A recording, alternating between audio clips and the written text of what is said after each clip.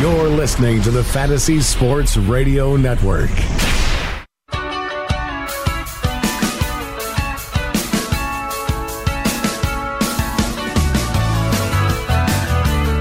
Welcome, everyone, to FanRag Fantasy Baseball. I'm your host, Al Melchior, and with me today from FanRag is Jim Finch. We got lots to talk about. Of course, we have a busy news schedule, pretty much day in, day out here in spring training, and the news just keeps coming. Ian Desmond news, of course, some other injury updates. We've got a whole bunch of spring standouts to look at. And we're going to put a bow on our draft guide, which we just completed. So it is all online at FanRag Sports. And so with no further ado, Jim, thanks for joining me again today. Thanks for having me. Yep. So it is Jim Finch Mondays. So good way to start the week. Well, let's start with the unfortunate news about Ian Desmond. He was hit by a pitch on Sunday, and the initial diagnosis is a fractured left hand. He will see a hand specialist today. I have not seen anything further on this yet, but I'm sure we will know something probably, I would think, within a few hours. I've already downgraded Desmond in my rankings. For outfield, I had him 14th, Jim, and I've got him all the way down to 37th. And for first base, I have downgraded him from 11th to 19th. So how does that sound to you? Are you going to be as aggressive or possibly more aggressive in avoiding Ian Desmond in drafts? No, that sounds about right. I had him 9th in the beginning. I would probably push him down to 20th at first base just for the injury risk until we find out how long he's going to be out, how much it's going to affect him. I think that's a safe place to put him because first base is kind of shallow to begin with once you get past the top 10. So 20 is probably a safe bet for an injury risk. Stash him on a DL for a few months and hope for the best over from June on. Yeah, that's my thinking on it, too. And he could be out. I think this is overly optimistic, but I saw one report estimate maybe a month. But it could be longer than that. And then it could also, even if he returns, it could be a while before Desmond finds his groove again. So I'm being very, very cautious. And basically, to put him that low, particularly my first base rankings, that really puts him pretty much out of play for a standard mixed roto league, or at the very best is a late rounder. And for outfield, we're really looking at probably taking him as a number 4 outfielder, where I don't think there's a whole lot of risk in doing that. So we'll just have to wait and see, because maybe our rankings will take a little bit of a U-turn if we get some good news, but we'll just have to wait for all that. Another update on Max Scherzer. He told the Washington Post that he expects to be ready for the start of the season. So you could take some encouragement from that, but it also doesn't strike me as terribly definitive. Does this move the needle at all for you, Jim? Not really. I mean, when a player says he'll be ready for opening day, that's like him saying he's in the best shape of his life. I mean, it's not up to him, it's up to the management. So overall, I'm not too concerned. Even if he is going to miss the first couple of weeks, he's still somebody I would rank pretty high. So I'm not that bothered by any kind of news on him because I didn't see the injury that serious to begin with. Yeah, and I think you have company in that, and I'm with you there. In drafts, I've typically seen him going third among starting pitchers, obviously behind Kershaw, but also behind Madison Bumgarner, who's, at least in my drafts, been the consensus number 2 guy. So pretty mild downgrade for Scherzer, at least by my experience. So I don't think you need to discount him any more than that. Jason Kipnis, not good news for him. He's been shut down for 2 more weeks. He's had the strained rotator cuff, and now he's had a setback. So it seems almost a certainty that Kipnis will begin the year on the DL. How much does this make you shy away from Kipnis? I would probably bump him down past 20 just because second base is so deep. And if you're dealing with any kind of shoulder injury, it's not like he had great power coming into before last year anyway, so you were only expecting maybe 15 home runs from him. If you bump that down to 8 or 10, you're relying on the stolen bases, and those haven't been that reliable from year to year. So I would say you're probably safer getting like a Jed Garkle later or a Neil Walker who can give you almost similar counting stats and just avoid the injury risk altogether. Yeah, and Jerko just homered a little while ago today, so his first homer of the spring. We were, you and I, and also our colleague Greg Jewett, we were pretty consistent on how we were ranking Kipnis. Jim, you had him 10th, and Greg and I both had him 11th. You said taking him down maybe to around 20. I don't think I'd go that far. And, part of it, too, just has to do with the depth at second base. That, I think there could be some chance that Kipnis could maintain that power surge from last season. I wouldn't really want to miss out on it. I'd certainly drop him behind DJ LeMahieu, who I had behind him. But then I've got D. Gordon, Dustin Pedroia, Ben Zobrist, Logan Forsythe, Jonathan Scope. Those players to me are all pretty of pretty similar value. So I felt like if Stashy Kipnis didn't work out for me, and obviously I'd have to have some kind of probably a replacement level replacement for Kipnis in the short run. But if it looked like it was going to work out, I could just stick with that replacement or find somebody else up on waivers, particularly in a shallower league. I think I could, you could get a Logan Forsythe or, as you said, a Neil Walker, and I'd be okay with that. If those. Well, we're fortunate enough to be playing with a lot of people that know what they're doing. A lot of people in standard leagues, you're going to have that one guy in the league that's going to go, Jason Kipnis, he's only going to miss a month, and they're going to grab him a lot higher than he's supposed to go anyway. So even if we do downgrade him slightly, someone's going to take him before he should. Yeah, that could be too. So, I just think that there's enough parity in those sort of middle type tiers at second base that I just don't see dropping him the way that I would drop Desmond, where I see just such a big drop off between where I've currently got him or where I had him before I moved him, and then who was just below there. So that's another situation though that we do have to watch, since Kipnis is somebody who is being widely drafted, as you said, in standard mixed leagues. Anthony DeSclafani, he was supposed to start today being Monday. He has been scratched. He's had some more elbow problems, and so he is getting an MRI. And as with Kipnis, the DL seems like a near certainty to start the season. So this will be the second year in a row that DeSclafani was slated to be the Reds' opening day starter, and he'll miss that assignment. So I had high hopes for DeSclafani last year, and when he had the elbow issues early on in spring training, I kind of thought, here we go again. And what was initially supposed to be very minor seems less minor now. So I did draft him last week in an auction. So I'm having a little bit of mild buyer's remorse there. But is DeSclafani at this point just totally off your standard mixed league radar, or is he a draft and stash candidate? I think he's a draft and stash candidate, sort of like Sonny Gray. He's got the injury early, but it shouldn't be anything that should derail his entire season. He missed time early last year and came back to put up good numbers and makes a good stash toward the middle rounds. I think with this, I still have him at 46. I don't think I'd bump him down any more than what I have him. Yeah, I think that's fair. And I think that maybe, if anything, this injury, maybe it does make DeSclafani available a little bit later than he would have been otherwise. And I agree with you that could only be a good thing in terms of his value. And same thing with Sonny Gray, who I had an auction last night. Now it's a little bit different because it's a $400 auction as opposed to the standard $260. But I spent $7 on him last night and felt pretty good about that, Sonny Gray. Again, because with a $400 budget, it's not a huge risk, and I still think that there's that upside with Sonny Gray.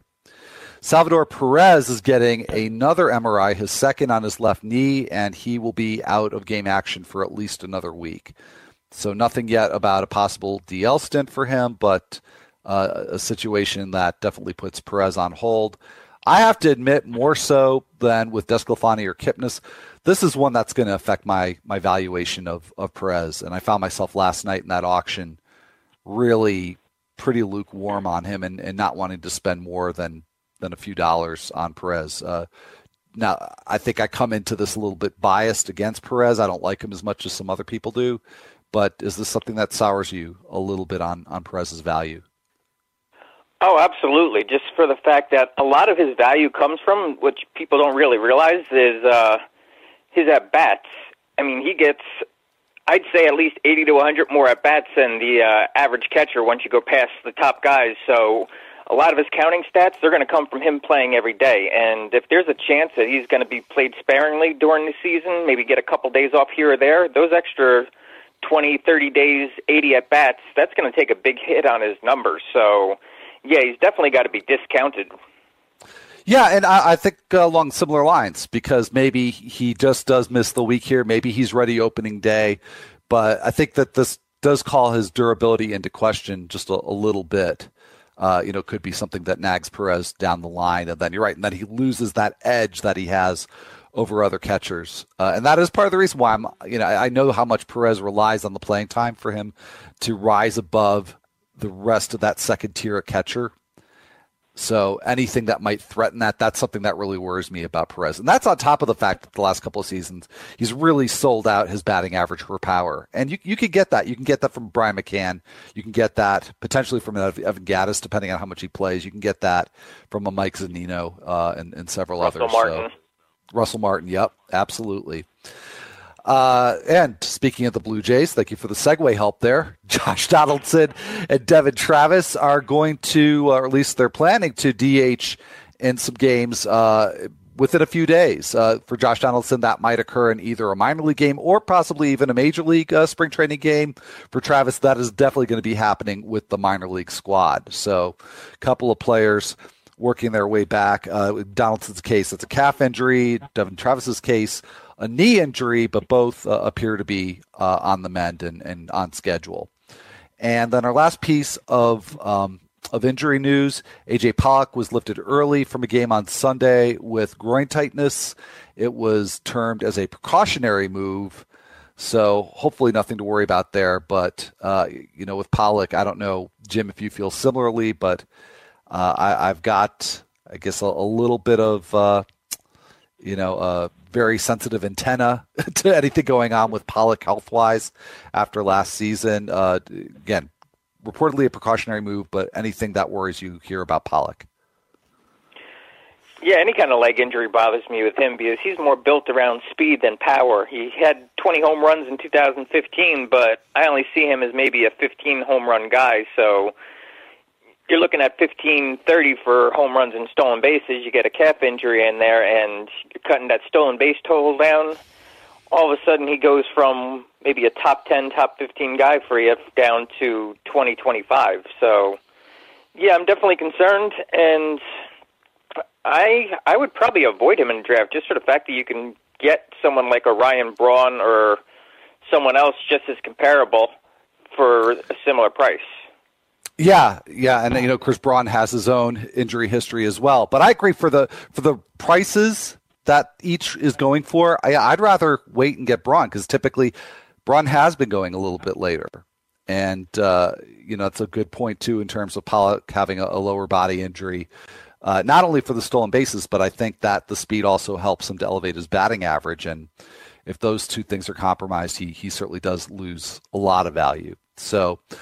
That wraps up our news for the time being. We're going to head to break, but when we come back, we're going to be looking at some of the weekend performances in spring training and see what, if anything, that might mean for your upcoming drafts.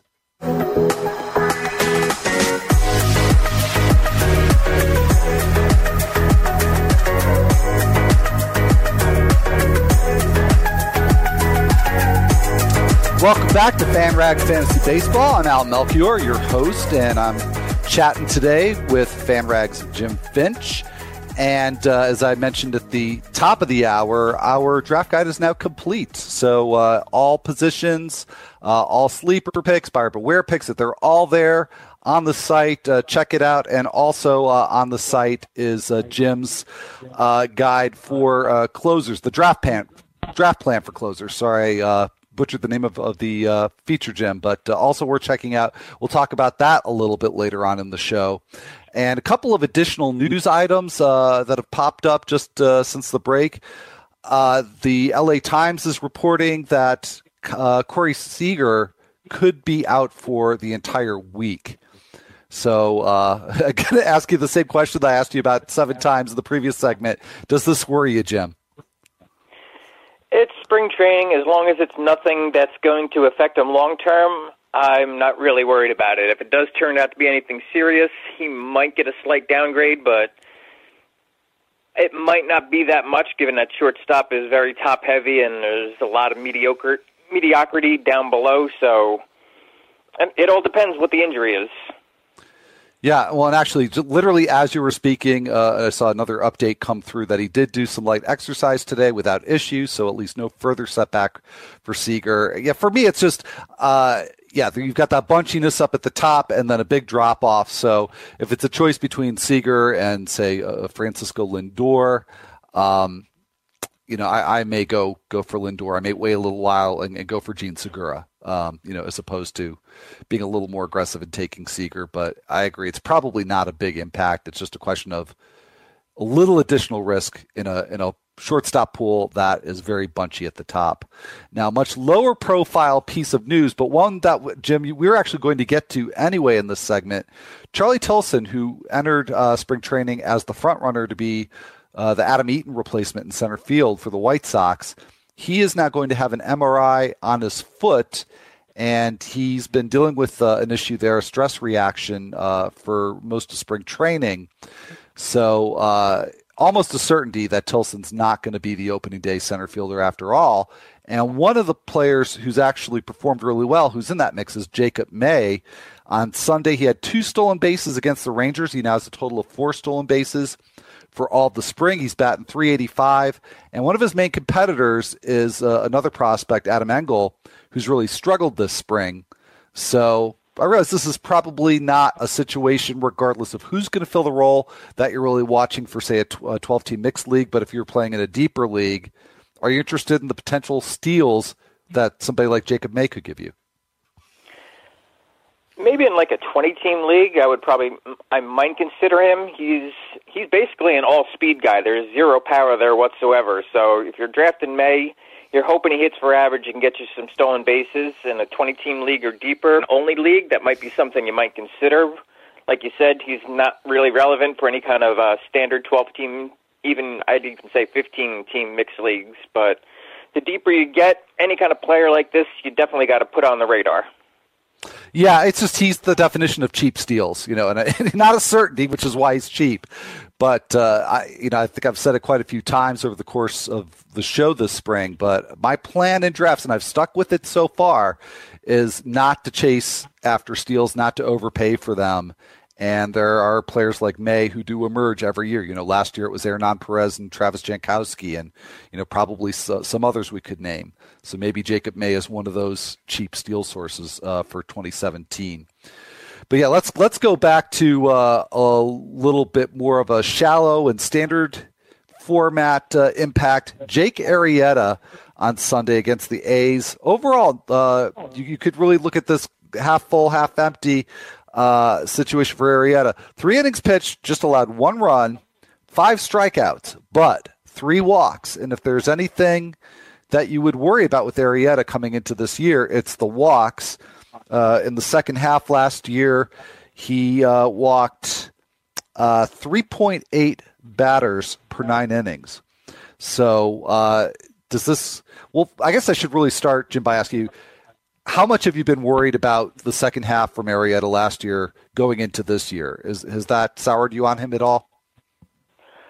I wasn't really big coming into 2016, just for the fact that he came out of nowhere, and I wasn't a big believer. So when I saw the collapse basically from June on, the decrease in numbers, it sort of solidified my point that maybe he wasn't as good as people thought he was. So to see the walks this early on, yeah, I know it's spring training and they could work out, but this is something you've had a problem with since last year. So I'm having a hard time on figuring out if I want to keep him near the top 12 or if I actually want to move him down below the top 20. I don't think he's going to be bad, but the effect he can have on your whip, that's enough to concern me. Yeah, it's funny because the whip is something relative to 2 years ago, I would worry about Arrieta's whip. But the one thing I'm very confident about with Arrieta is he does get a lot of soft contact. I think he'll be a low BABIP pitcher. I have him 14th, and I'm not going to move him based on one start. But it's certainly a mental note that I'll take here and look, over the course of the remainder of spring training and see if there's any improvement there in the walk rate. Because if there is, maybe I'd move him up a spot or two. But otherwise, most people aren't looking at Arrieta's outside their top 12s. And, so I'm just not getting him. And I'm really okay with that. So right now, certainly no reason that I see to move him up. Yeah, I have him 12th, but I also have. Sorry, I have him 12th, but I also have Carrasco, DeGrom, Archer behind him, so I can easily see moving him down a few spots below those guys. Yeah, no, I could too. I definitely could see that. Yeah, I've got him right ahead of DeGrom and Carrasco myself, actually. So if it were really bad, I could certainly see doing that as well. And Dylan Bundy, of course, a whole different set of issues for him. Also, we're talking about somebody who's much lower profile than Arrieta, but a fly ball pitcher who's had some issues with the home run. And again, not a surprise given his profile and where he pitches, but not a good outing against the Twins on Sunday. 2 innings, 5 runs allowed, 2 home runs. That's now 3 in the spring that he's allowed. He's got a 7.71 ERA. Now, one of the things, Jim, that we wrote about in the past week with relievers, I know you made some references to head-to-head strategies. I provided a short list of pitchers for that format, starters who are relief eligible, and we'll talk more about that later. But Bundy is coming in as one of the more highly pursued relief eligible starting pitchers. And this worries me. Again, not the one start, but just the longer trend of being a fly ball pitcher in a tough park in a tough division to be a fly ball pitcher in. So do you like him either as a relief eligible starter or as a late round roto guy? Where do you slot Bundy in terms of your tiers and such? Head to head, I would probably say he's more of a streamer option until he proves to be a little bit more consistent.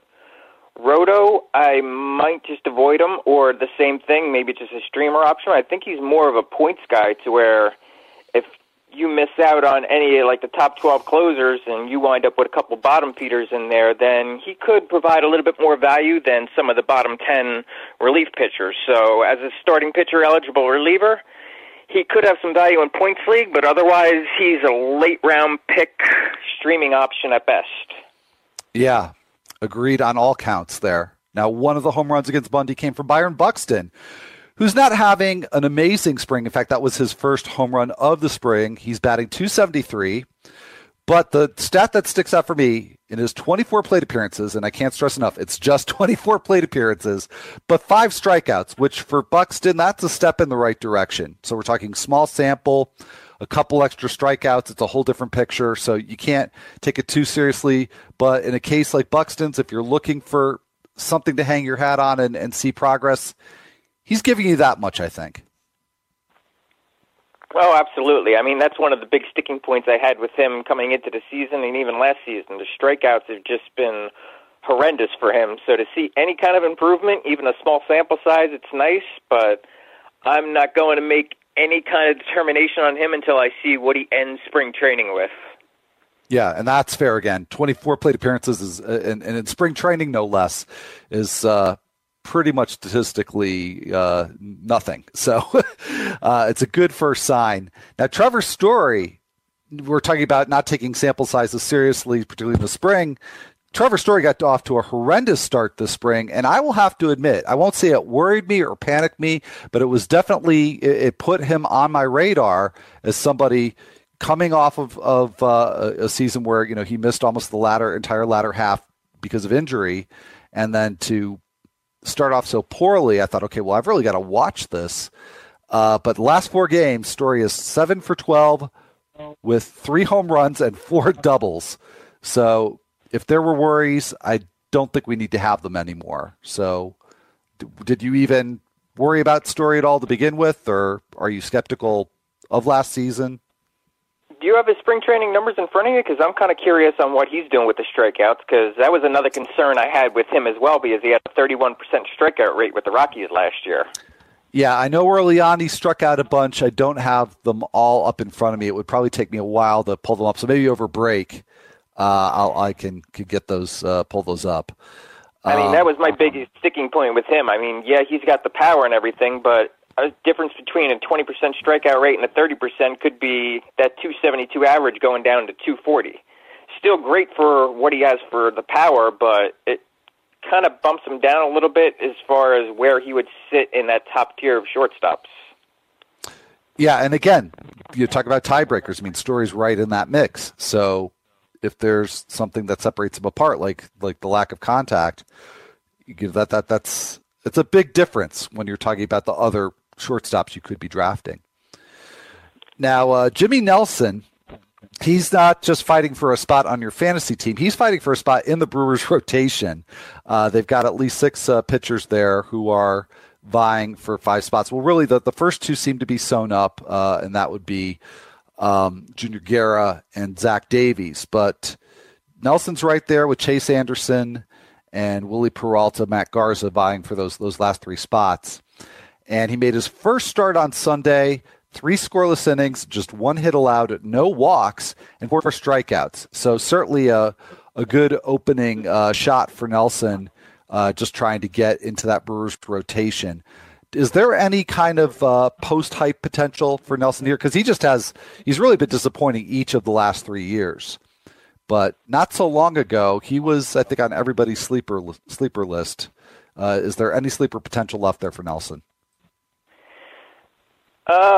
No, not really. I think we discussed the Brewers maybe a few weeks ago, and he's one of those guys that you watch in spring training, you watch him over the first month. If he shows something, yeah, you maybe take a shot off him on waivers, but as far as drafting him, I don't care what he does in spring training. It's what he's going to do during the regular season that will intrigue me. So as of right now, I'm not looking at him. Maybe once the season starts, I'll add him to my watch list, but other than that, I'm not paying much attention to Jimmy Nelson.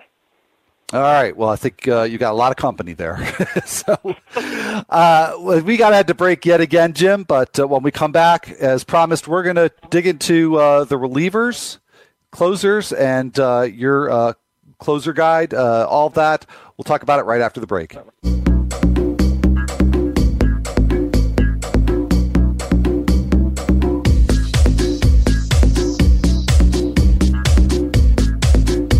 Welcome back. You are listening to FanRag Fantasy Baseball. I'm your host, Al Melchior, and with me today is Jim Finch, also from FanRag. And before the break, we were talking about some spring standouts, looking at some of the weekend performances.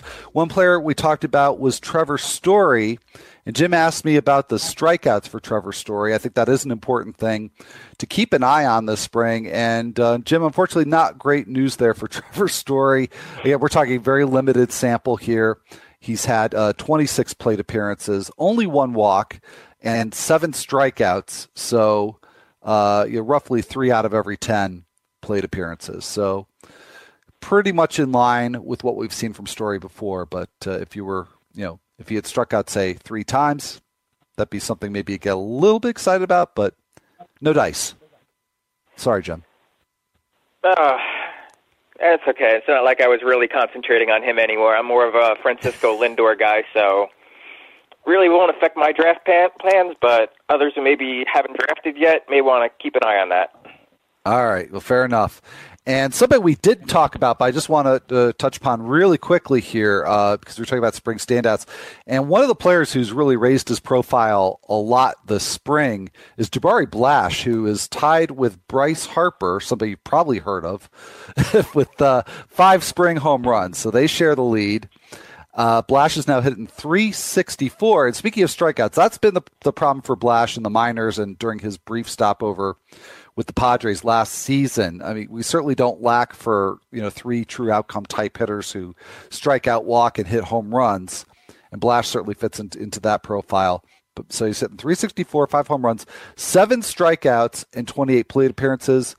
Not a great ratio, but by his standards, again, a step in the right direction. And Alex Dickerson is dealing with a back issue, so that may actually open the door for Blash to make the Padres roster. Now, I don't know if that means he gets any playing time, but any interest there? I think we're talking more deep league, but any interest there in Jabari Blash?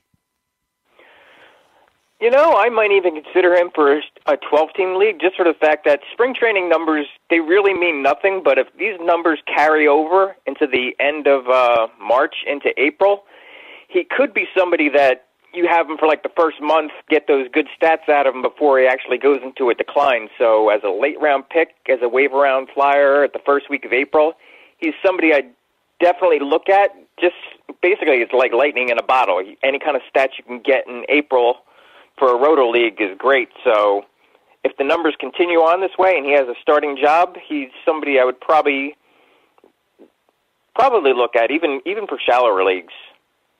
Yeah, that's an interesting approach. And I think as long as you do that without really having to give anything up, and again, you're talking about a late round flyer. So in that case, it's very risk free.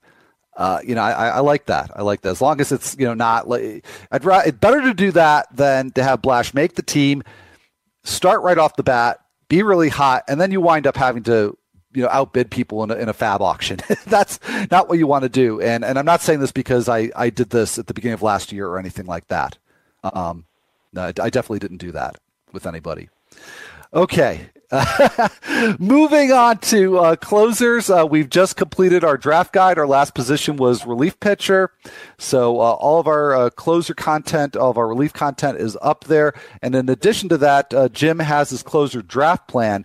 And in the opening of that draft plan, Jim, you mentioned how you've really changed your approach recently. I don't know if it's just this year or maybe the last couple of years, but you've followed the conventional wisdom in the past of not spending too much for saves, and you've become a little bit more aggressive. So what led to that shift? It was basically I had a roto league to where I had Craig Kimball and no one else, and saves were anybody you possibly could want for saves was gone off the waiver wire. So the only thing I was left with was middle relievers. And unless you're in a hold leagues, most people, they just pretty much disregard the middle relievers. But I started adding up their numbers. You look at one of them individually, yeah, the numbers are good, but you put two or three of those together, and you get elite starter numbers. And I wrote an article on that, and I basically followed it up. Last year I followed that up, and let me give you two pictures for a comparison. Both of them have 150 innings, and it's pitcher one, you got 9 wins, 166 strikeouts, a 3.24 ERA, and a 105 WHIP. Player two, 11 wins, 152 strikeouts, a 2.16 ERA, and a 106 WHIP. Obviously, if you're looking at them, all things being equal, you're going to take player two with the ERA ERA 1 point lower. Player one was Noah Syndergaard. Player two is Tony Watson and Kevin Segrist from St. Louis. Two random middle relievers that were sitting out there on waivers that everybody disregards, but you combine them, and all of a sudden you have ace-like numbers. And this really turned the corner for me when I started looking at middle relievers, just for the fact that if I can do that with middle relievers, imagine if I had two stud closers on my team like Jansen and Chapman. All of a sudden you're getting 130, 140 innings, which is less than a starter, but you're getting 200-plus strikeouts. You're getting an ERA and WHIP better than any starter out there. And it just made more sense to lock up the big closers first. You get better pitching numbers. You add one more middle reliever or solid closer onto that, and you have a starter better than anyone in the league, and you can pad your ERA and WHIP enough to where you can get a couple middle ground pitchers in rounds 10 or 11 and absorb those numbers. Now, okay, and so this is something, did you actually apply this last year? I've been applying this for the past 3 years. I've been going closer heavy. Do you feel like you come out of the draft and you're like, wow, my outfield is really not what I want it to be? Do you feel like you're trading something off here, or are you basically able to make your objectives in terms of pitching and not give up anything substantial anywhere else? If you're going closer heavy in the beginning, you basically need to lock up your infield with those first 3 picks. So you're looking at first base, shortstop, hopefully third base. If you can get those set, the outfield will basically take care of itself. You can get decent value in around 7 to 8 rounds for the outfield to get at least a solid number 1 or 2 guy in there. And then a couple guys down below, take a couple flyers, and play the waiver wire. But as long as your infield is set, you have your closers, you have a good enough pitching staff, you can overcome all of that. And by mid-season, you're far enough ahead in saves where you can trade one of those closers and get an outfielder and make up for any counting stats you may be missing. Okay. Well, yeah, I've been going the other way just because, and there was a sort of an agenda with that question that I asked, because I found 2, 3, 4 years ago that I was much more aggressive for, the Kimbrel types, because, back, just a couple years ago, Kimbrel really was the clear elite, and I wanted to get him if I didn't have to pay too much. But I felt like I still was sacrificing too much in terms of either offense or starting pitching. But it sounds like outfield is really the key to making this strategy work. So, you just got to make sure you're targeting the right outfielders when you're ready to take them. Now, you're talking about some, sort of more middle of the road relievers. We've got a little bit of a difference of opinion on 2 of them who I think are on the cusp of being number 1 relievers in the 12-team league, Roberto Osuna and Alex Colomé. I prefer Colomé. You prefer Ozuna, and actually Ozuna was in our draft guide. He was my pick for buyer beware. So why is it that you prefer Ozuna over Colomé? I think I have nothing against Colomé. It's just that Ozuna, the past couple of years, you've gotten consistency in his numbers. The ERA, 2.58 to 2.68, the WHIP, 0.92, 0.93, strikeouts. He's given you a consistent line to look at, and my strategy with pitchers, I'll always take the boring, consistent guy over the upside, high ceiling guy. And it's that consistency which puts him above Colomé for me. I mean, Colomé, he had a great year, but you look at someone like Ken Giles. He was the guy that everyone looked at that had that good year that we all expected big things from, and then he fell apart after that. And you go back a few years and you got Wade Davis, who did the same thing in middle relief. Nobody paid him much attention when he did it his first year, and yet Colomé were all of a sudden giving the benefit of the doubt and trying to push him up. He had one good year coming off a bunch of mediocre ones, and I just can't see taking the risk of putting him above somebody that's put up consistent numbers. And, I can't argue with that because if there's an edge to be given to Ozuna, it's definitely the longer track record of consistency, back-to-back years with very similar indicators, similar results. I do think Colomé is the higher upside guy. And again, I'm taking the park factor into effect too, that, they're both AL East pitchers, but I think Ozuna's got even though he's had the more consistent track record, I think he has the greater potential for having a lower floor. That if he gives up a lot of home runs at Rogers Center and also, those trips to Yankee Stadium, Camden Yards, whereas Colomé does get to pitch, roughly half of his games at the Trop, and he's not really a big home run risk to start with. So I think it's really sort of a razor thin difference between the two. It's just kind of funny that we both are making kind of an upside versus consistency argument, and yet we're arguing for different guys. So, I think they're both pitchers that people would consider either if they went for their number 1 closer, number 1 reliever late, or wanted to go early on the number 2. So you can look at either side of this. Well, let's just we got a Twitter question. We got more reliever talk that we'll hit after the break. But let's just try to answer this question real quick. This is from Tim Townsend, at @TimTownsend_81. It says, Roto World seems to think Hudson's taking Tony Watson's job. Is this really possible before opening day? Now, to be fair, I have not been able to find any reports on that. But I think a lot of people are straying away from Tony Watson because of the potential competition. Are you, Jim? I'm not staying away, but I am aware of the fact that Hudson could steal the job. He's somebody I have liked in the past, and I have a soft spot for pitchers that turn relievers. So there is that possibility. I haven't seen reports that he will take the job, but I'm I'd lean toward Watson as far as the player I'd want, but whichever one of them come away with the job, I think they'd be good enough to hold it. So maybe if you draft Watson, take Hudson later on, he could be somebody you can take a later round flyer on. That way you got a handcuff, and whichever one works out, you're covered. I like it. Well, we got more closer talk to get to, reliever talk just in general, talk about some other parts of the draft guide before we close that out, and we will do all that in the final segment when we return.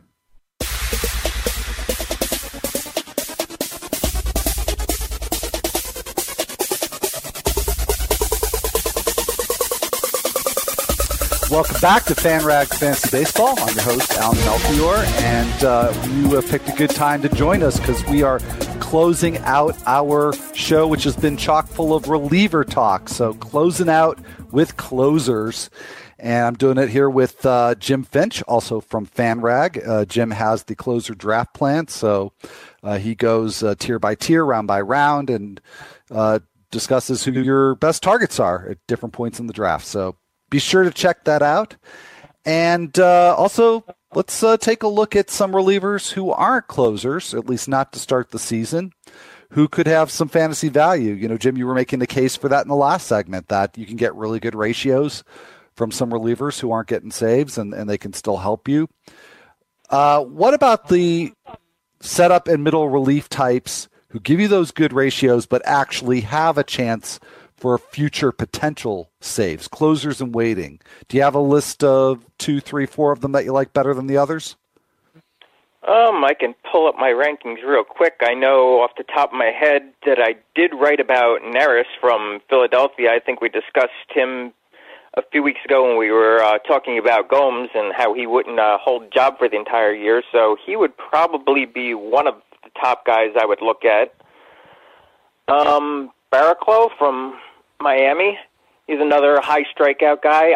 His walks do worry me, which is one of the things I'm hesitant on, but they're not too sold on Ramos over in Florida. They've been trying to get rid of him for a couple of years now. They've been talking about replacing him back to when Carter Capps was there, so I don't see him having a long shelf life. I don't know if Barraclough will be the guy to replace him, but as someone to put on your team for ratios and strikeouts, he would be somebody I would look at.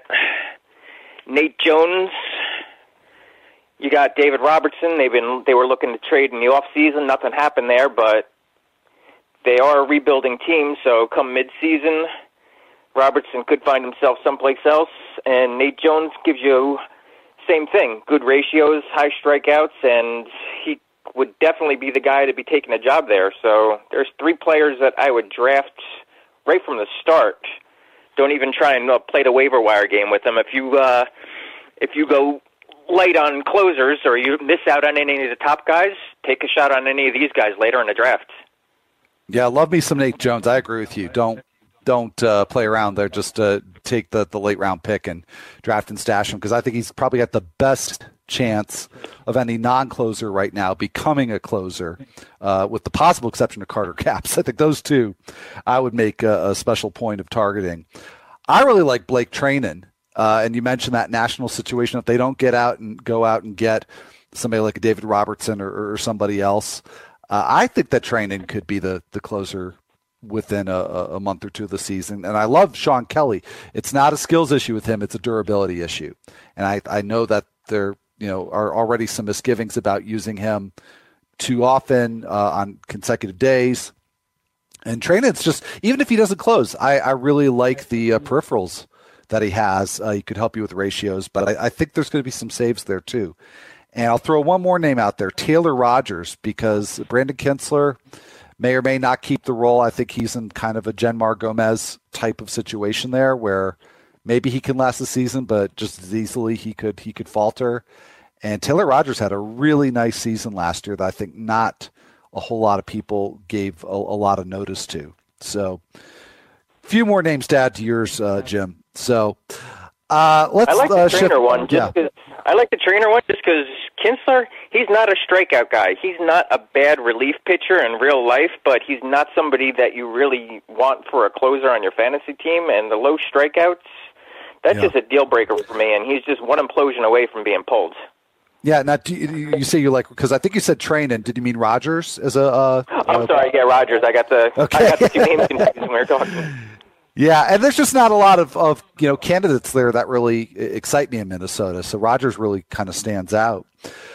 But let's shift back to head-to-head points leagues, because we talked earlier in the show about starters who you could slide into a relief slot if you miss the boat on the really good relievers. You can get some guys who compile innings and stats and even give you some wins in a relief slot. Danny Duffy is the clear elite this year there. We talked a little bit about Dylan Bundy. Anybody else on your radar for those formats?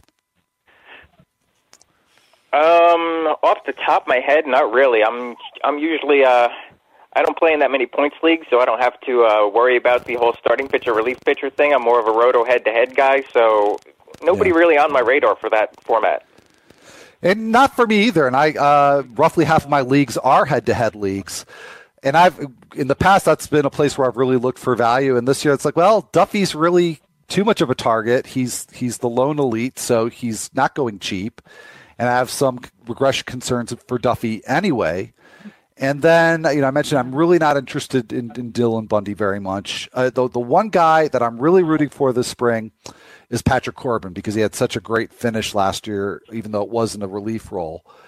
But he's had success as a starter before, and he's relief eligible. So that's the one name that stands out, but he's not even guaranteed of winning the fifth spot in the Arizona rotation. So pretty slim pickings there for those head-to-head leagues. So, we've got a few minutes left, Trevor, Jim. So, yeah, I'm sorry. No, please go ahead. I was going to say, one name just popped in the top of my head as you were talking there. Maybe Trevor Bauer.